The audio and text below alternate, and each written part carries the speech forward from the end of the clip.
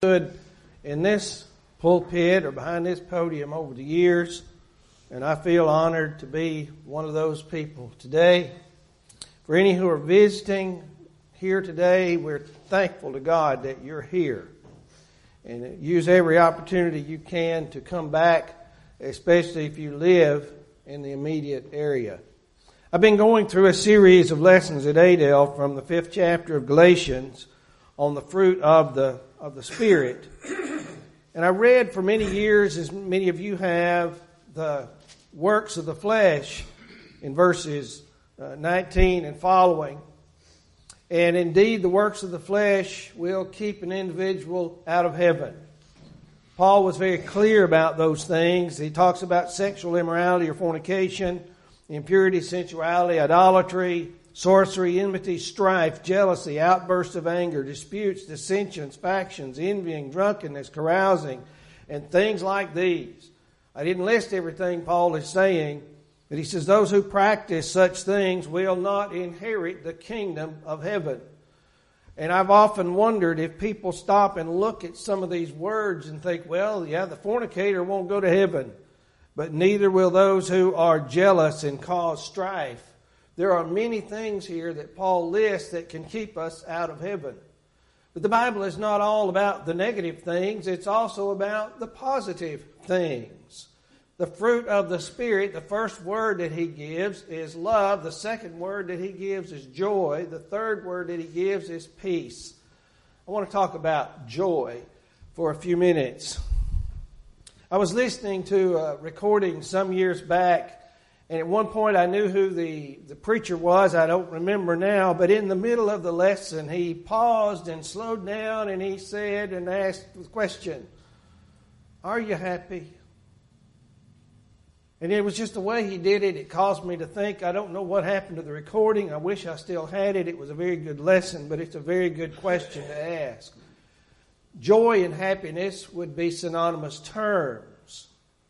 We know that life has its difficulties. We know that we're faced with many challenges every single day. And we also know that sometimes some of us are not very happy. And it's okay sometimes, but what is our general disposition? How do we feel most of the time? The psalmist said in Psalm 5, beginning with the 11th verse, "But let all who take refuge in you be glad. Let them ever sing for joy, and may you shelter them, that those who love your name may exult in you. For it is you who blesses the righteous man, O Lord. You surround him with favor as with a shield." We ought to be happy that we have a God that cares for us. The psalmist is talking about the providence of God in contrast with those who do not put their trust in God and do not seek refuge in God. And I know if you're a Christian, you've sought refuge in Jesus Christ. He's your Lord. He's your Master. He's your Savior. And we ought to be a happy people, generally speaking. We ought to be a joyful people. Some people don't appreciate what I'm going to say, but maybe it'll help us get in the mood of being somewhat joyful. A little fellow, he was a midget, was driving down a road kind of like Dayton Boulevard. And there was a big truck in front of him. And somebody pulled out in front of the truck, and the truck had to slam on his brakes. Well, the little midget guy didn't see that. He just saw that truck stop, and he ran into it. Messed up his new car. He got out of the car and stomped up there and rapped on that truck driver's door, and he said, "I want you to know something. I'm not happy." The driver said, "Well, which one are you then?" And so, to think about it, life does cause us sometimes to be upset about things. And we understand that. But joy should be in the heart of a Christian. I have a Lord who cared enough to give his life for me, and nobody else could do it.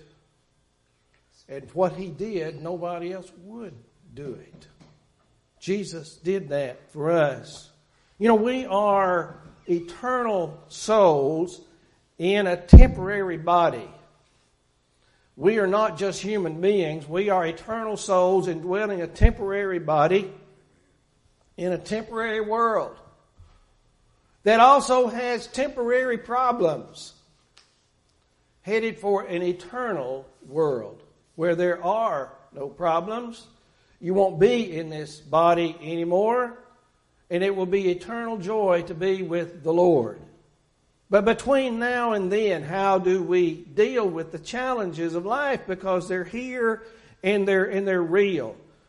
I don't know everything that was going on in the minds of our Lord's disciples in John chapter 14, in verse 1.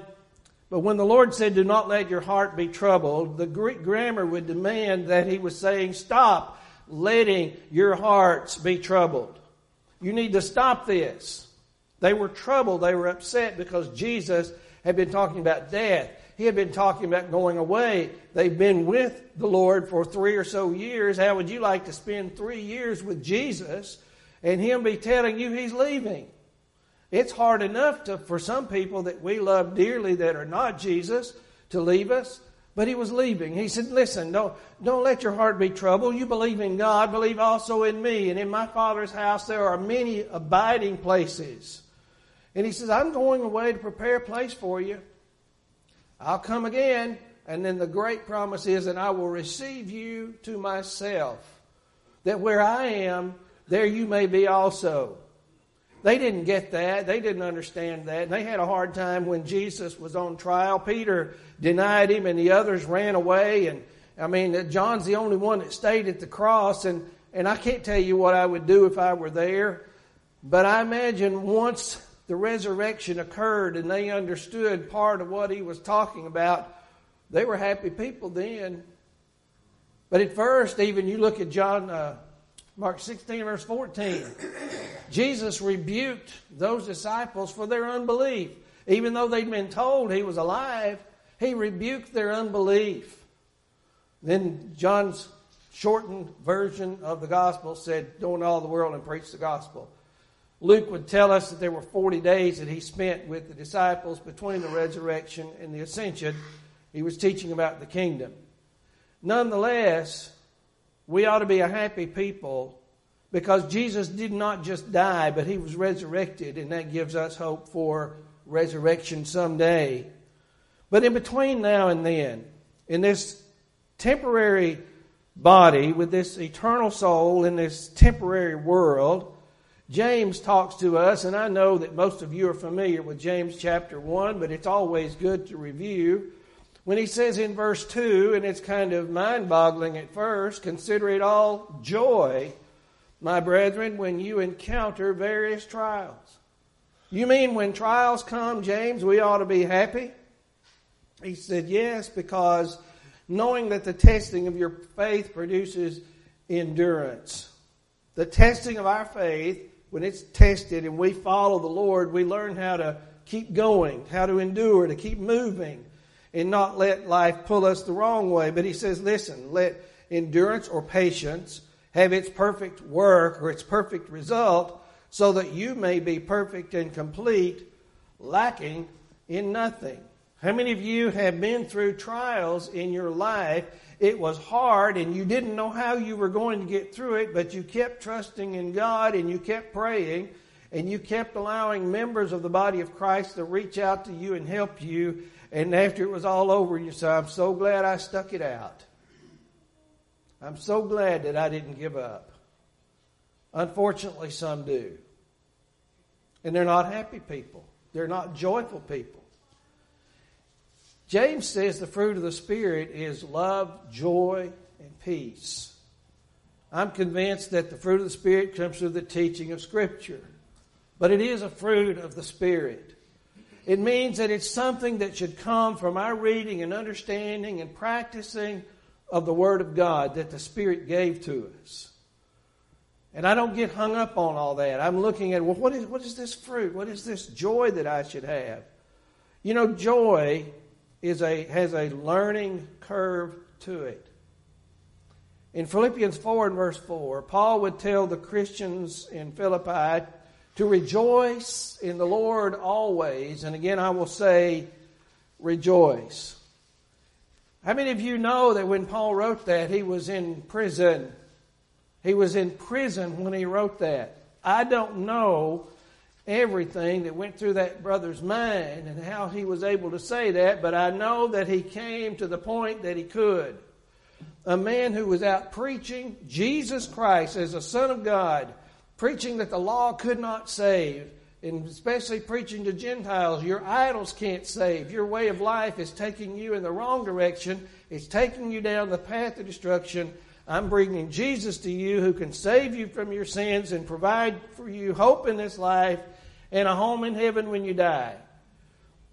Well, unfortunately, most of the Jews didn't take to that, and they had him put in jail.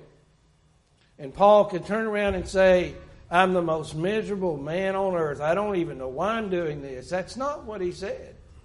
He said, rejoice in the Lord always, and then he has to repeat it. I've often wondered if our dear brother Paul didn't have to say that to himself over and over and over, because he too was human. He too was human. You know, in the first part of the chapter of Philippians, Paul